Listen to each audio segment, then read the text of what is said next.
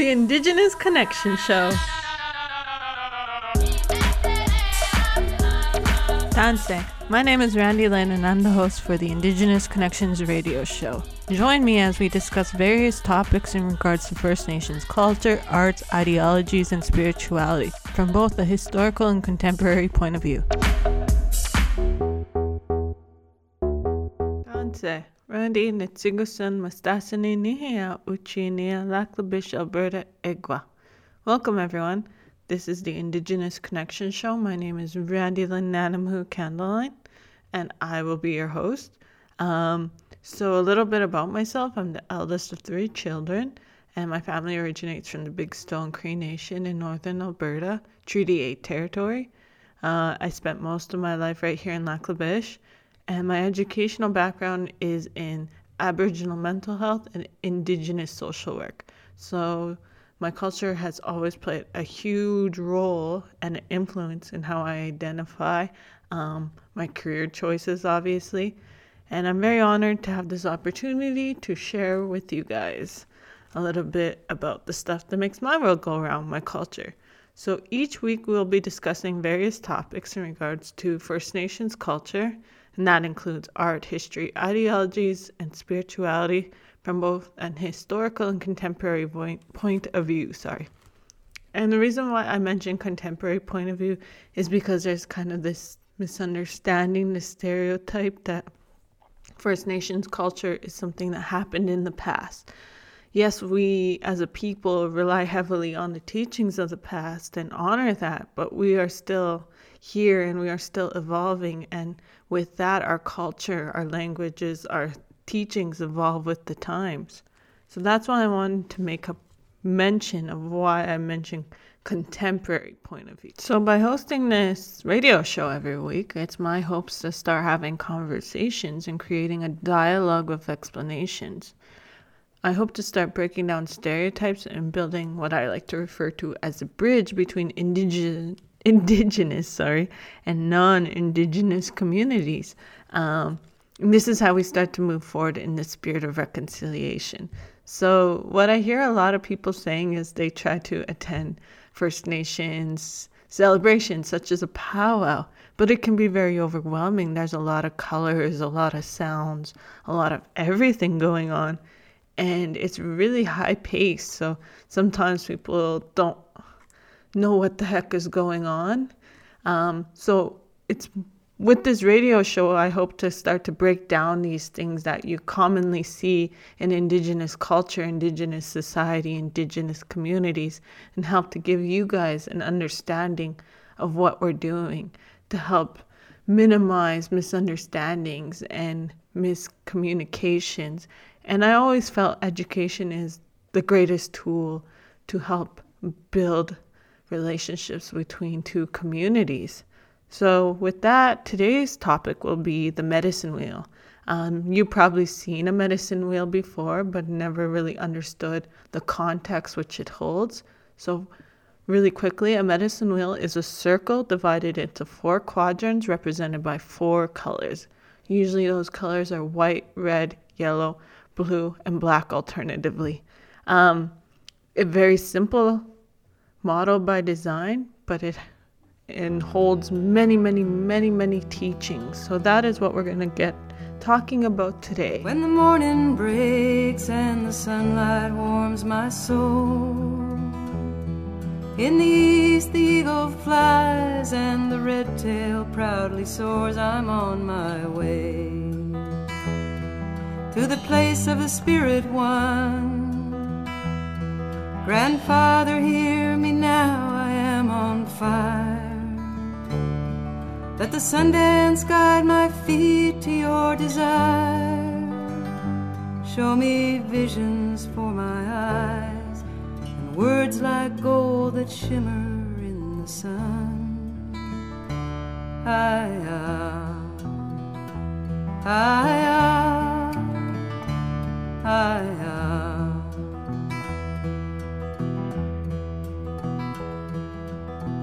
When the sun goes down and it grows too dark to see, I look within into the shaman's mysteries. I'm on my way to die and live again. Grandmother Earth, I cry, give me rest. I take my place with a woman in the west. Show me the raven and the bear, the way of herbs and the black obsidian. Hi-ya, hi-ya, hi-ya.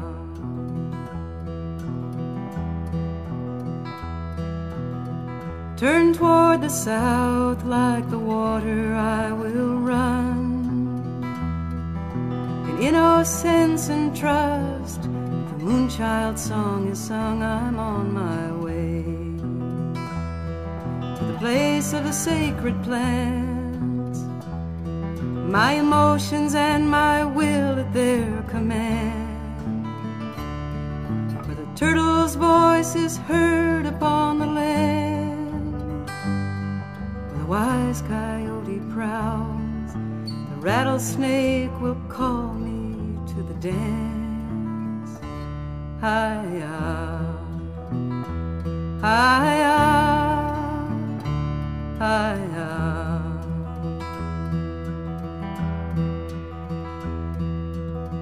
In the deepest night, the stars watch over me. Old woman of the north, my mind seeks clarity. I'm on my way to the place of the northern winds.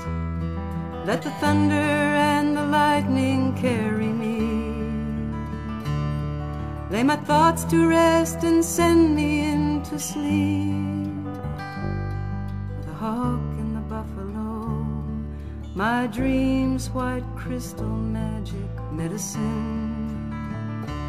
Hi-ya, hi-ya. Hey guys, welcome back to the Indigenous Connections radio show. I'm your host, Randy Lynn, and today's topic is medicine wheels and medicine wheel teachings. So what the heck is a medicine wheel?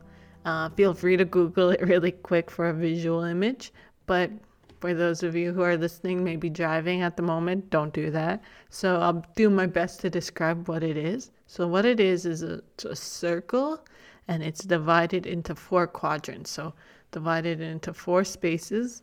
If you're a mathematician, a circle divided into 4 quarters, if that makes more sense.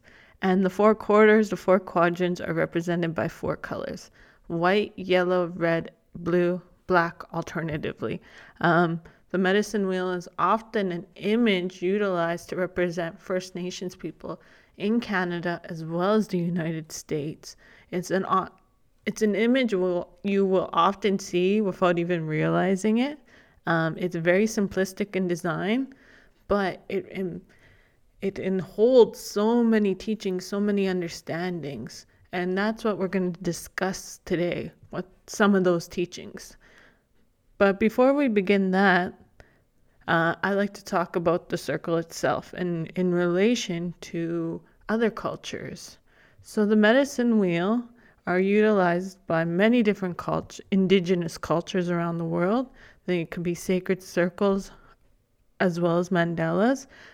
For example, our Chinese brothers and sisters, in one of their faiths, they utilize the yin-yang. So the yin-yang is a popular symbol used by a lot of pop culture. And what the yin-yang represents is balance. So the yin-yang is a circle divided by a white quadrant and a black quadrant, with a dot of white within the black quadrant and a dot of black in the white quadrant. And what this represents is day, night, good, negative, stuff like that. So what it represents is balance, that we can't have day without night. We can't have positive without negative, right? So we can't have life without death.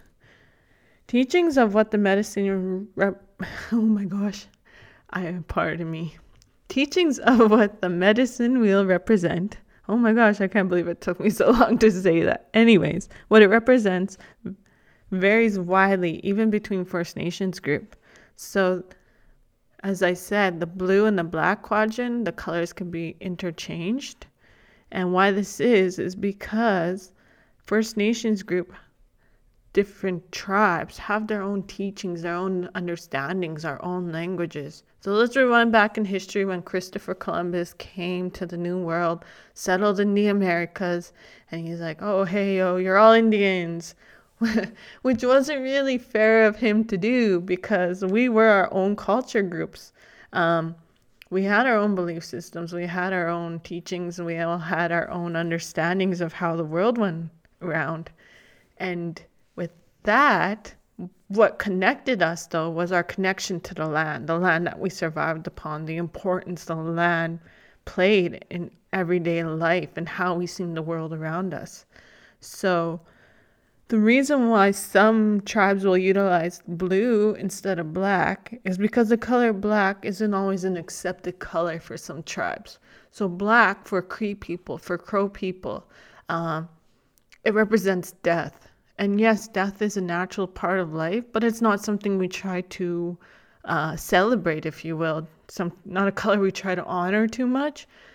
Even as a powwow dancer and being Cree, I try to honor that teaching by not utilizing black beads or black colors in my regalia, in my jingle dress outfit, where people who are Dakota or Lakota from the Sioux tribes, they utilize black. That's a regular color that they will utilize.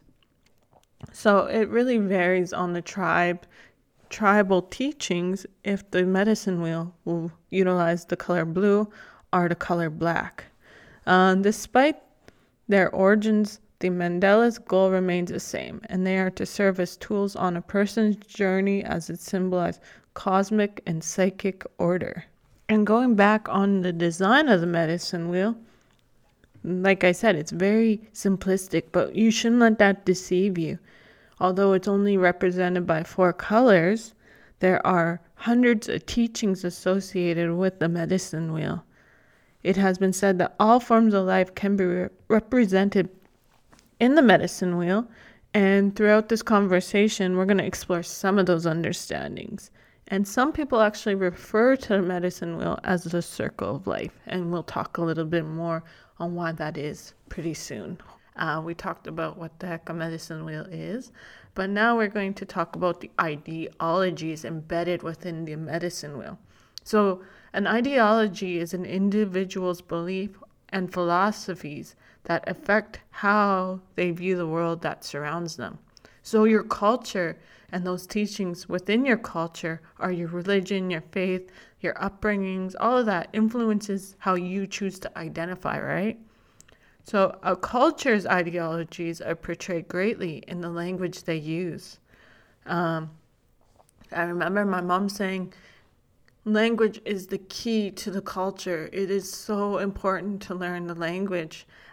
There's so many teachings embedded within the language. And she tells me stories of the residential school, which she did have to attend, and how the priest and nuns directly attacked the language that the children utilized, their indigenous languages, that they were forced not to speak the language, that they were forced to speak English or French, because if they didn't, they would be severely punished. And I apologize for the gruesomeness that this entails, that she told me stories of how kids would literally get pins stuck into their tongue if they did not speak the language, or how they were physically abused, so extremely abused if they spoke a lick of their indigenous languages. So for a means of survival in the residential school, they had to forget their indigenous language and then have to learn this brand new language of English. And this created barriers when they went home, when they aged out of residential school, because where their family was still speaking their indigenous languages, they had lost that in the residential school. And my mom is one of those people. Her first language is Cree, but because of the residential school, because of all of that, she had to abandoned that language and as a means of survival, right? So growing up, she didn't speak too much Cree to me because she lost it. I don't want to say she forgot it, but it was, so now that she's older and she's a grandmother now, I hear her trying to regain that knowledge, that language, and she speaks it to my younger nieces and nephews, her grandchildren now. So it gives me hope, and I understand as an adult that it's my responsibility to learn Cree, which I have. But yes, many teachings embedded in the language. It's so, so, so important. I'm a big advocate for language, learning new languages, because there's just the way we look at the world is embedded in that. And a few examples is in many Indigenous First Nations languages, we don't have a word for goodbye. We'll say we're done or see you later, exe, I'm done. But it's not goodbye, because the way we understand goodbye is it's an internal thing. So when we're saying goodbye for good. That maybe that person's left the physical realm to take their journey into the spiritual realm that has passed on to heaven. Another example is the word atim. And if you listen to my TP teachings, you probably already heard this, but it's a good review. So atim, dog. And for the Indigenous people in the plains, there were no horses for a long period of time. Horses actually died out with the Ice Age that were indigenous to North America. Fast forward to the 1600s, horses were starting to be reintroduced. Oh my gosh, okay. Reintroduced to the plains via the Spanish coming across the ocean. They brought horses with them, introduced them to the south. The horses ran away, started migrating north, and were adopted into the indigenous tribes as the horses were already domesticated animals. They're already used to being around humans. So now this new creature has been introduced to the plains. And the horse essentially became the helper, just like the dog. So in Cree, the people decided to name the horse Mist Atim, which is a play on the word atim, dog, because the horse now is the helper, just like a dog, except for he's a lot bigger. So I'm putting that prefix mist in front of atim enlarges it. So if I was to translate mist atim, horse, directly from Cree into English, it actually means big dog. Another fun one, I really enjoy this one, is the word for woman, isqueo. Isqueo. And then the word for fire is isquateo. So woman, isqueo, fire, isquateo. Very, very, very, very similar in sounding. They both begin with that prefix isk, and that's not by coincidence, that's on purpose. There's this teaching in our First Nation cultures that women are the original firekeepers. We were responsible to keep that fire. And it wasn't just because that's our chore. It was a belief and understanding that the spirit of the fire burns within every single woman. And we think of the women in our lives, and if you're a woman, identify as a woman, you think of yourself too, right? And what does fire do for us? Fire, when respected, when treated properly, it can cook our food, it can provide comfort, provides warmth, brings us all together. It's a very calming, nurturing thing to be around. But when we disrespect the fire, what can it do? It can literally destroy anything in its path. It'll burn, it will destroy, it'll conquer, right? So let's use that example when we respect women in our lives, respect our mothers, for example. She provides for us, she takes care of us, she cooks for us, she cleans for us, she nurtures us, she brings us together, Women, mothers, play such an important role in all our lives. Our mothers were our very first home, so we have a magical connection to our mother. Now, when you disrespected your mother or disrespected your wife, yeah, right? It's pretty crazy. Just like fire, she will conquer, she will destroy, she will tear you right down if she needs to. If she feels someone she loves is being disrespected. How does that phrase go? Hell, no fury like a woman's wrath. Well, Indigenous people understood this too. And that's why they understood that the spirit of the fire lived within the women, because we carry the same characteristics as the fire. So that's an example of ideologies. So the teachings of the medicine wheel are a direct reflection of First Nations ideologies. It stresses how everything within and around us are connected, and how our very survival is dependent on maintaining a balance between these such entities. So by saying that, I feel even though these are First Nations ideologies, they're more holistic in nature, meaning that even if you don't identify by First Nations culture, these are teachings that you can still follow along with, that can still have value in your own lives, regardless of your belief systems, your ideologies, your cultures, right? So I feel the medicine wheel is something that can connect us all, regardless of how we choose to identify. The Indigenous Connection Show. Hey guys, welcome back to the Indigenous Connections radio show. I'm your host, Randy Lynn, and today's topic is medicine wheel teachings. So a medicine wheel is actually a circle divided into 4 quadrants. Like I said, if you're more a mathy person, think of a circle divided into 4 quarters, represented by 4 colors. So why the circle? Why the circle? If you've ever attended any Indigenous First Nation celebration, ceremony, practice, really anything, we conduct ourselves in a circle. So the circle is quite often used in First Nations practices. And the circle has no beginning and it has no end. And that's in reference to why people call the medicine wheel the circle of life, because it's ongoing. You can't really pinpoint where the circle begins and where the circle ends, right? I remember I was doing a presentation with some kids and I asked them that. I'm like, so where does the circle start, as we sat in the circle? And one of the kids was like, whoever's sitting on the north side of the circle. And I'm like, oh my gosh. I just kind of had to laugh that one off because he wasn't wrong, but at the same time, he was kind of overpassing what I was trying to teach.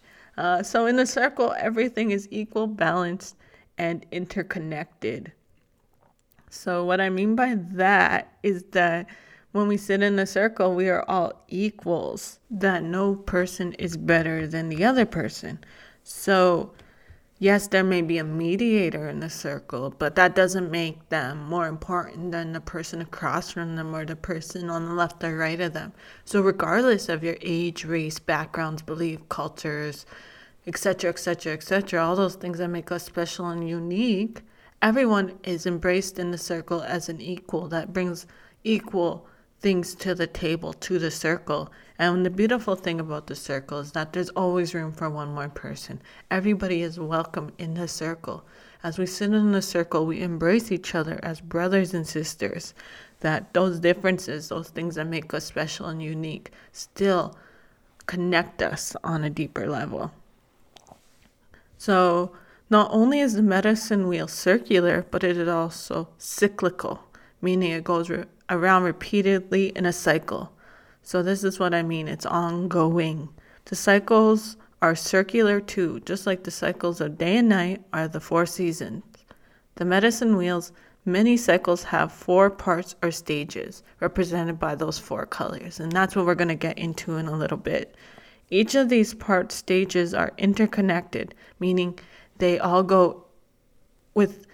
connect within one another. There's no clear pause or break. It's kind of like they submerge within one another. There's no clear line of where one ends and one begins. Every quadrant of the medicine wheel will affect the other. So a good example of what I mean here is you think of your bicycle tire or your car tire. All right, one part of it's punctured by, let's say you ran over a nail.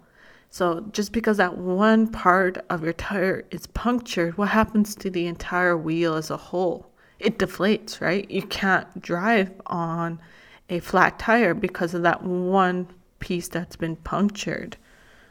So this is what I mean by each quadrant affects the other quadrant. So in order for our wheels to operate smoothly, we need to take care of the entire wheel as a whole, right? We can't just say, oh, that little hole, it's fine, because it's going to affect the whole system, right? So that is what I mean by interconnectedness. And the cyclical part just means it's constantly going. It never ends. So we're going to take a quick break, and then we're going to start talking about what each quadrant represents, starting with the colors and the cardinal directions. Stay tuned. The Indigenous Connection Show. Hey guys, welcome back to the Indigenous Connections radio show. I'm your host, Randy Lynn, and today's topic is medicine wheel teachings. And we are going to start talking about the cardinal directions of the medicine wheel and the colors. So let's begin with the east. So for many of our practices, many of our ceremonies, we always begin in the east direction. And why is this? Because we follow the rotation of the sun. So the sun rises in the east. Therefore, we begin in the east as a people too. With the rising of the sun, it signifies a new day, a new start, and also a new year. It is represented by the season spring, as spring is the time for rebirth and renewal. Fun fact, as Indigenous people, we actually start to bring our new year. We celebrate our new year in the spring, unlike the Roman calendar, January 1st. For Indigenous people, we understand that our new years begin at the time of the rebirth and renewal of the plants and the animals of the earth. Our teepee doors, our lodge doors usually always face east to begin our prayers. And this also helps welcome the new day, as there weren't windows in the teepee, right, in that shelter. So having our doors facing the east, it helps us welcome the new day with the rising sun, so we can visually see the sun coming up. This color quadrant is represented by the color yellow, as it's a representation for the sun as the sun rises. And the sun in Cree, we call it the sun pisum. As we continue clockwise through the medicine wheel on the colors and cardinal directions, we go to the south now. And the reason why we go clockwise, again, we are following the sun's rotation. So it starts out in the east, comes to the south. And the color red represents the south. The south is represented by the season summer, as this is the time, as a planet, we are closest to the sun, and therefore the hottest season, right? So the color red represents this association with that warmth, that heat. The summer is also a time when the great hunts and celebrations and feasts would happen, as food was plentiful. So often, this is the time of celebration. This is the time we'd have the feast, because this is the time hunts would happen. This is when resources are very plentiful for the people during this season. Moving on to the west. So blue is represented by the west, alternatively black. And this represents the fall-autumn seasons. And this is the time where we start to prepare for the colder months. This is the time for harvest, as we harvested our food and prepared it for the colder months, which is a practice still utilized today by many cultures, right? This will be the canning season. For a lot of people, this will be the time to start drying meats, etc., getting all the hunts, filling the freezers for the colder months. And then we end in the north. So the north is represented by the color white. And when we think of north, when you think of north of you, what do you think? You think, my mind automatically goes to the Arctic, right? The Northwest Territories, up going that way. And what is something that they have a lot of in the north? Snow, right? So it only makes sense to represent the north section of the medicine wheel by the color white. It is in the great north that we find the powerful great north wind, And we complete the season cycle here with the winter, as this is the time for rest and dormancy. So this was also the time where traditionally stories would be passed down, teachings would be passed down from the older to the younger generations. Stories were repetitively told to the younger ones. As Indigenous people, we didn't write down our languages. Rather, we utilized memory to help us associate stories, teachings. So because there wasn't much to do, this was a form of entertainment, to sit down and listen to the older ones share the stories repeatedly. And this is a teaching that I was taught, that these stories were told repeatedly, and if you got a little annoyed and said, "Oh, I already know this story," then that would prevent the elder from going further with their story, because you told them, "Oh, you already know everything. What am I doing here? Wasting my time, wasting my breath for some, because you already know everything." So I had to learn that one the hard way, that when an elder's speaking to you, when an older person's passing down the teachings, even if you've heard it before, this is part of the traditional practices of what we refer to as passing the ball, passing the teachings down. And it would require a lot of memory. And because we didn't have a written down language, we had a cheat sheet, if you will. So we utilize art to help us remind us of significant events. So what people would do in the plains area is they would actually paint the back of a bison robe. So the front part of the bison robe is where all the hair is, but on the back where the hide is, they would actually paint images. And they referred to this practice as winter count. So what would happen was they would paint an image in the middle of the robe to remind them of a significant event, to trigger a memory. And then it would also be utilized as a timeline, and they would paint another image, but they would spiral out from that first image and paint a second image of an important event, and so on and so forth, and continue spiraling out with these different images. And this is how they kept track of important events, and how they could trigger memories of the stories of how things happened. And you can actually go to museums and see winter count robes on display, as that's part of our traditional practices as well as our art.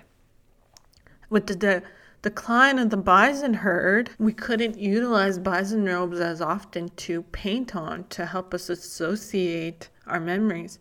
So being resilient people, we had to utilize the resources that were available to us.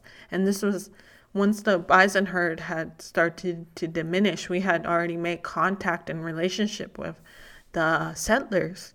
And what they brought with them was paper and books, usually their ledger books that they would kind of leave laying around. So Indigenous people started to draw on the ledger paper. And this was what gave birth to a whole new art style called ledger art. So we see this even being utilized in contemporary times, that where there'll be traditional images, traditional artwork drawn on top of ledger paper, so that lined paper with the numbers and the columns, to honor the transition the people had to make from utilizing the bison robes, the winter count robes, to utilizing paper, ledger paper, as a way of keeping track of their histories through visual aids. So fun fact, I just wanted to share that with you. The Indigenous Connection Show. Hey guys, welcome back to the Indigenous Connections radio show. I'm your host, Randy Lynn, and today we are talking about medicine wheel teachings. So with that, we are going on to talk about the 4 times a day and night. So the medicine wheel is divided into 4 quadrants represented by 4 colors, or 4 quarters, if that makes a little more sense to you. And each of those quadrants represents many, many, many, many different teachings. So we will start in the east, as that's where the sun rises. So the east direction is represented by the yellow, and this represents the sun rising. Then we go to the south, where it is represented by midday, noon, where the sun is at highest point in the sky, represented by red. As we go on to the west, this is where the sun sets, right? the sun sets in the west.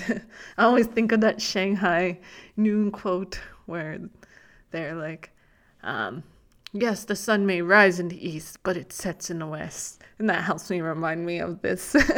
Anywho, so the east, the blue quadrant is represented by the sun setting, and then the white north is represented by the moon, the nighttime, as the sun sets. And then it continues on forward to rise again in the east. And this is the cyclical part I was talking about, how it's ongoing, how it's interconnected, that night will always transform into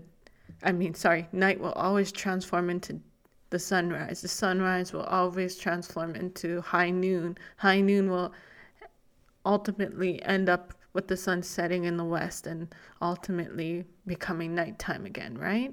So this is what I mean by that. So let's move forward with the 4 sacred plants. So each of the quadrants are represented by 4 sacred plants, our medicines alternatively. In previous shows, I talked a little bit about this before. So let's start with the east, as that's where the sun rises, and we always begin our practices in the east. So the east, the yellow direction, is represented by tobacco. In tobacco teachings, tobacco has always been a sacred medicine for Indigenous people. It's not something we just smoked on. Tobacco represents our ability to give thanks and maintain a sacred balance when asking for prayers in our lives. So when growing up, that was always part of my teachings and my approach to asking for help, be it from a higher power, creator, God, be it from a teacher, be it from an elder, be it from a knowledge keeper, be it from anyone. Asking for help, I had to give something in exchange for receiving something. And tobacco helps us maintain that balance, that I can offer the tobacco to that knowledge keeper, to my higher power, to whoever, in exchange for them to share their teachings with me. So I'm not like, yo, gimme, hook me up, about giving something back. So tobacco helps in that sense. As we move on to the south, we have cedar, which is a healing plant and tree. My mom, given our location, when she wants to use cedar, and she uses this in her smudging ceremonies, it's not always frequently available to her. So her little secret is to go buy cedar reefs when they go on sale after the Christmas sales. And that's how she harvests her cedar for the year to come. Like I said, we're resilient people. We utilize the resources we have.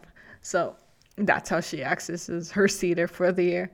Moving on to the west, we got sage. And sage is considered a cleansing plant. It is often burned to invite positive energy so people can see, hear, speak, think, and feel good things in a good way. Sage is also referred to as a woman's medicine. And there's many teachings on medicine and moon time. I'm not going to get too much into that, but the sage is a woman's medicine, meaning that when a woman is in her moon time, this is the medicine she would use. Then to the north, we have sweetgrass. So we consider sweetgrass the hair of Mother Earth. It is braided to remind us that as people, we are strong when mind, body, and spirit are bound together in a balanced way. So each strand of the sweetgrass, that braid, represents the mind, the body, and the spirit, and how they are intertwined within each other. I've also heard stories of how the braid represents the family structure of the mother, the father, and the children. And today, in contemporary society, that's not always how a family structure looks. It's the mom, the dad, with the children, right? We have blended families, we have single parent families, we have adopted families, we have grandparents, caregivers, we have all types of different families. Even, some people have fur babies. They opt to have pets as their babies, which is totally normal. This is totally fine. But what that teaching is stressing, that it takes a village to raise a child. It's a lot of work for one person to take on the load of the responsibility of raising this child. So often, the family structure can be a mother and a grandmother helping to raise that child. It could be a father and a grandmother helping to raise that child, right? It could be a mother and a stepfather, or vice versa, helping to raise that child. It could be two grandparents helping to raise that child. It's just having that second support, which it helps a lot, which unfortunately isn't always accessible, but it just means a lot more just to have even a friend, a support system help you in any way, just to mentally, emotionally, physically support you in raising those children. All right, moving forward, the 4 animals. And the east is represented by the eagle. And the eagle flies highest of all the birds. So the east represented by yellow, represented by the eagle. So the eagle sees the farthest and is closest to the Great Spirit, to Creator, to God, to our higher power. And because of how high he flies, oh my gosh, we consider the eagle feathers to be very sacred. And we actually utilize them for ceremonial purposes to help us heal, because we believe that when the eagle flies so high, one way our prayers are brought up to be heard, to be answered by our higher power, is on the wings of the eagle. Moving to the south, we have the deer, represented by the color red. And the deer teaches us about generosity and sharing, because it literally gives itself for our meat and for food, and its skin for clothing, shoes, drums, etc. Many, many tools can be utilized out of the deer skin. And in this area, I feel it's more of a rite of passage to hit a deer once you get your license, right? I know I've hit 2 deers and it's never been in my vehicle. I feel so bad about that. I hit a deer in my dad's vehicle. I hit a deer in my brother's vehicle. Better knock on wood here. Anywho, so the deer teaches us sacrifice, as it's willing to give itself so that we can maintain, so that we can survive, so that we can clothe ourselves, so that we can eat that meat.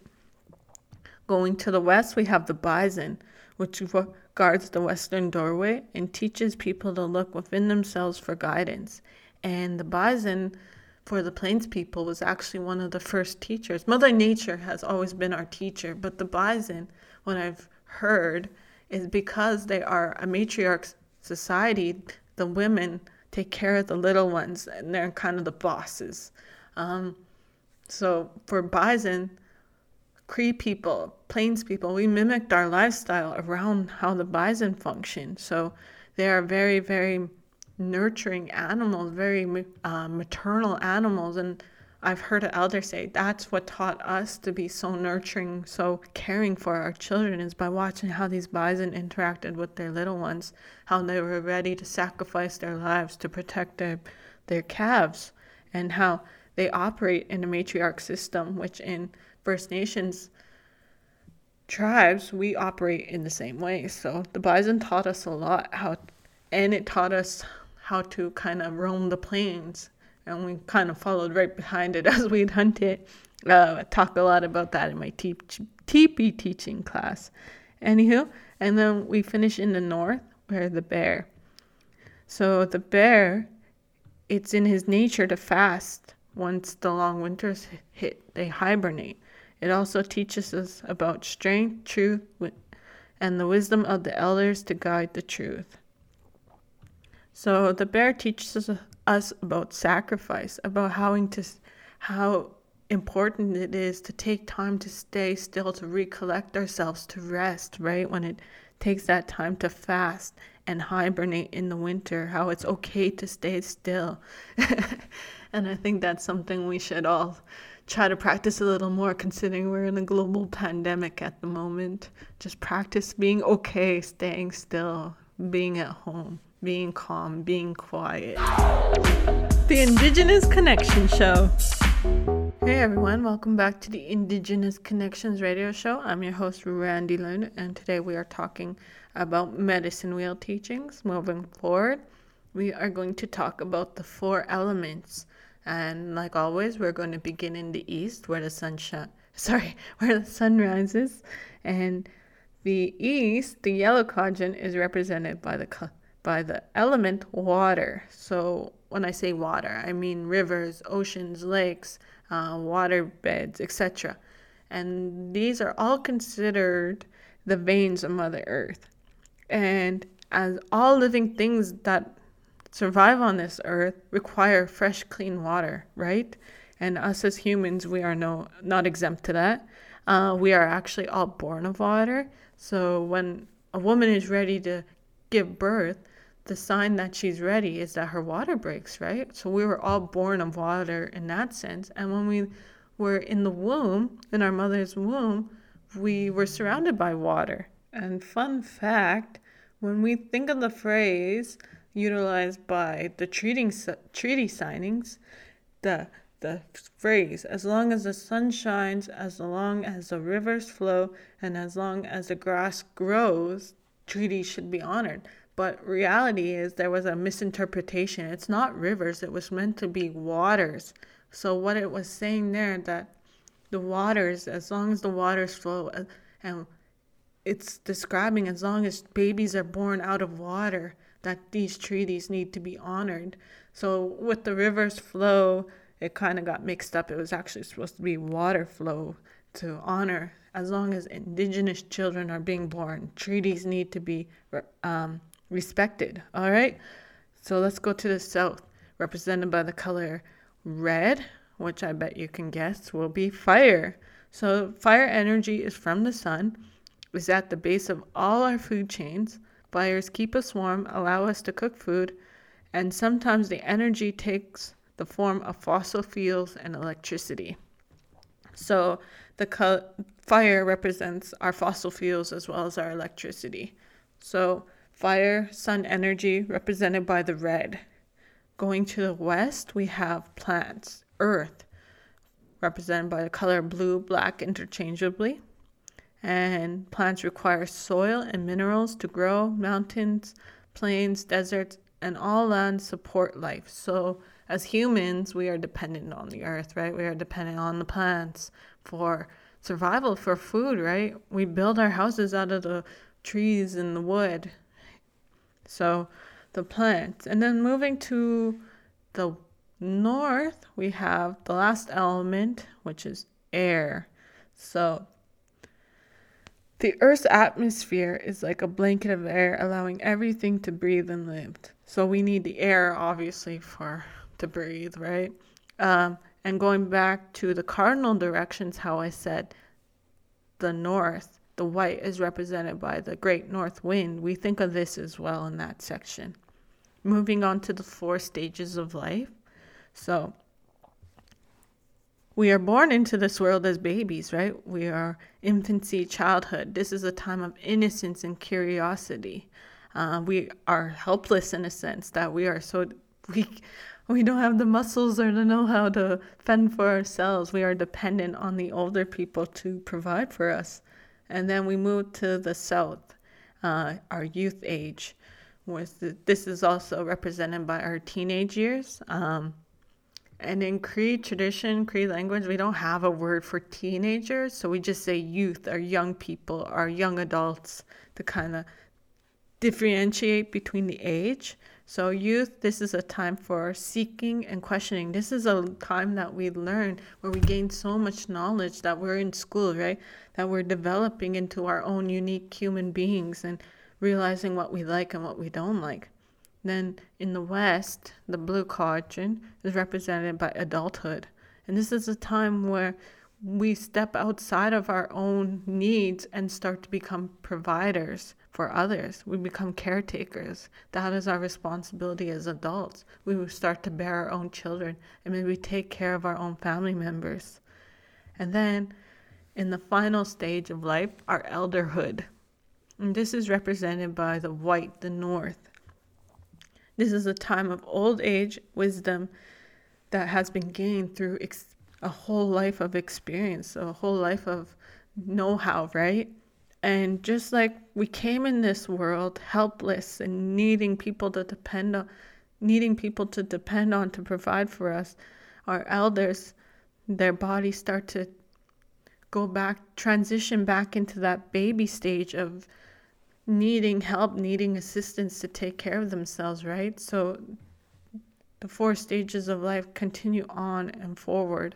So as elders, they transition back into that babyhood, if you will, as they prepare to make their journey into the spirit world. And finally, we're going to talk about the 4 aspects of human beings, which is the emotional, the mental, the spiritual, and the physical. So beginning in the East, we're going to talk about spirituality. When spirituality enables us to see and have vision, this is where knowledge is revealed. So spirituality could be anything from our religion to meditation to reading holy scriptures to just feeling things that are not always mental or physical, being outside of our heads, being at peace with ourselves, finding that connection to something bigger than ourselves to help us feel like we're not alone in this world, that there are entities that we can turn to help guide us, to help motivate us, right? All right, moving on to the South, which is represented by emotions. And you probably don't know me personally, but maybe you could pick this up in my voice. I'm a very emotional person. And we say that each individual person is automatically drawn to one of these quadrants, that they are strong in that sense. And I'm a very, very emotionally strong, very emotionally vocal person. And I think that's why I became a social worker and studied mental health. Anywho, so emotion allows us to feel and know through relating, help us empathize with other people. Emotion is very important. Going back to water, when we cry, when we let ourselves just have a good cry, it's actually, once we're done, science has proven that once you're done crying, a chemical in your brain is released and it helps calm and soothe and essentially heal you, right? So emotions are very important to feel. Next, in the West, we have the physical. And this enables us to act and do, so learn and know through responding. So physical activity, again, very healing, getting those endorphins going through basic workouts and whatnot. Then to the North, we have our mental, which allows us to think and learn through reflection. So mental could be represented by research, reading books, doing puzzles, challenging your brain, doing little fun activities like that.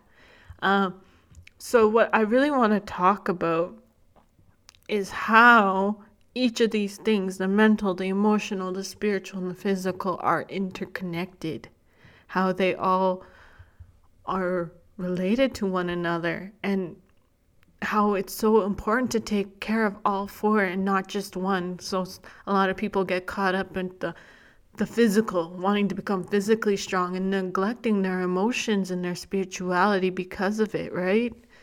Or some people become so consumed with the mental, like video games and playing puzzles and whatnot, that they lack their physical. So, for example, when you are physically ill with the cold or the flu, something that just makes your body ache and you just feel so, how do you feel emotionally? Do you feel good? Are you like, oh yeah, awesome, I'm sick, I'm puking, life's great, Or are you like, oh, leave me alone, don't look at me, I hate life, I'm so sick. You emotionally, you respond to your physical ailment because it's not fun to be sick, right?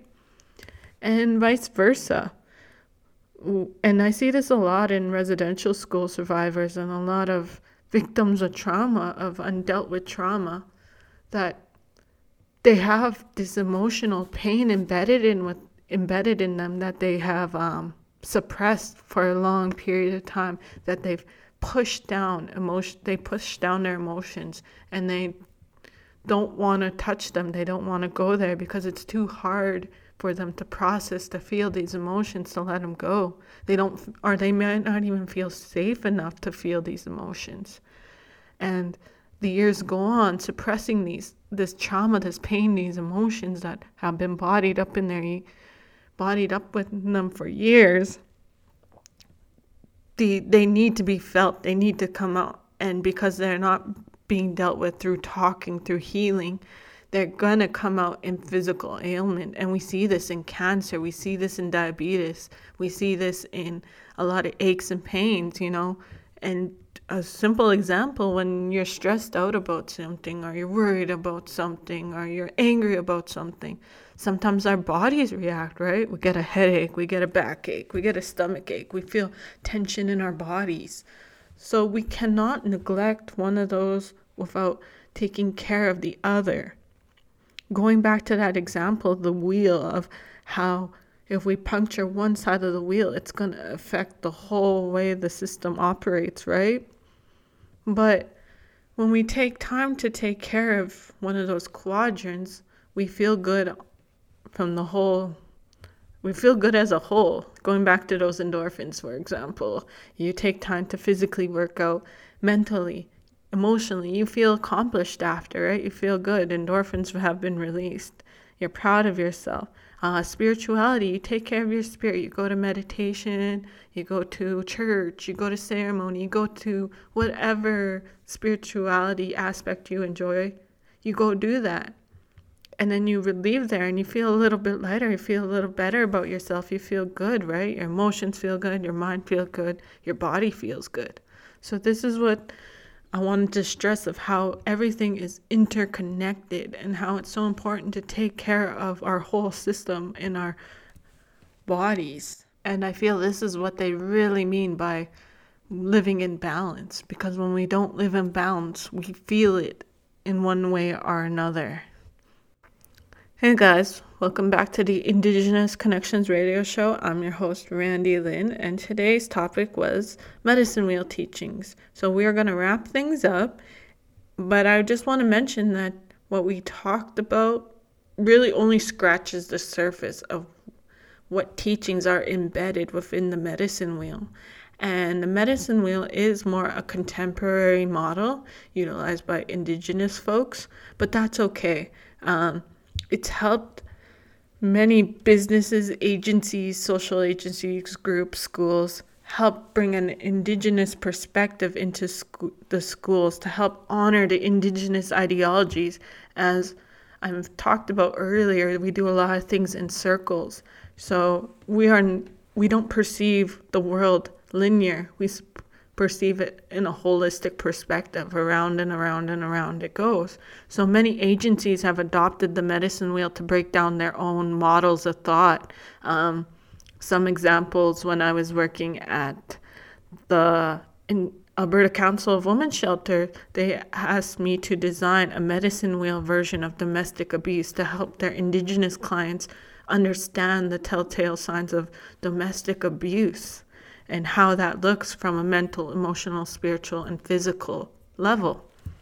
So thank you for joining me on that. Feel free to dig a little deeper on that. I hope you got a little bit from all that talking I did today, and why it's so important to live in balance and respect each side of ourselves. So next week, I think our topic will be Orange Shirt Day, Every Child Matters, and talking about the residential school system and the legacy it's left upon us as a society. This is going to be a very heavy topic to talk about.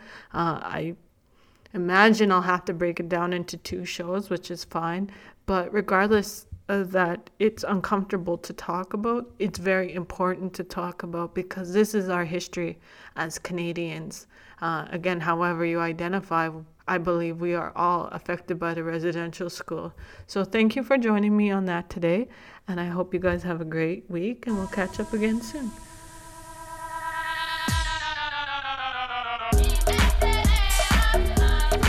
And that's the Indigenous Connection Show with Randy Lynn. I'd like to give credit to A Tribe Called Red for their track Sisters that we used in our intro.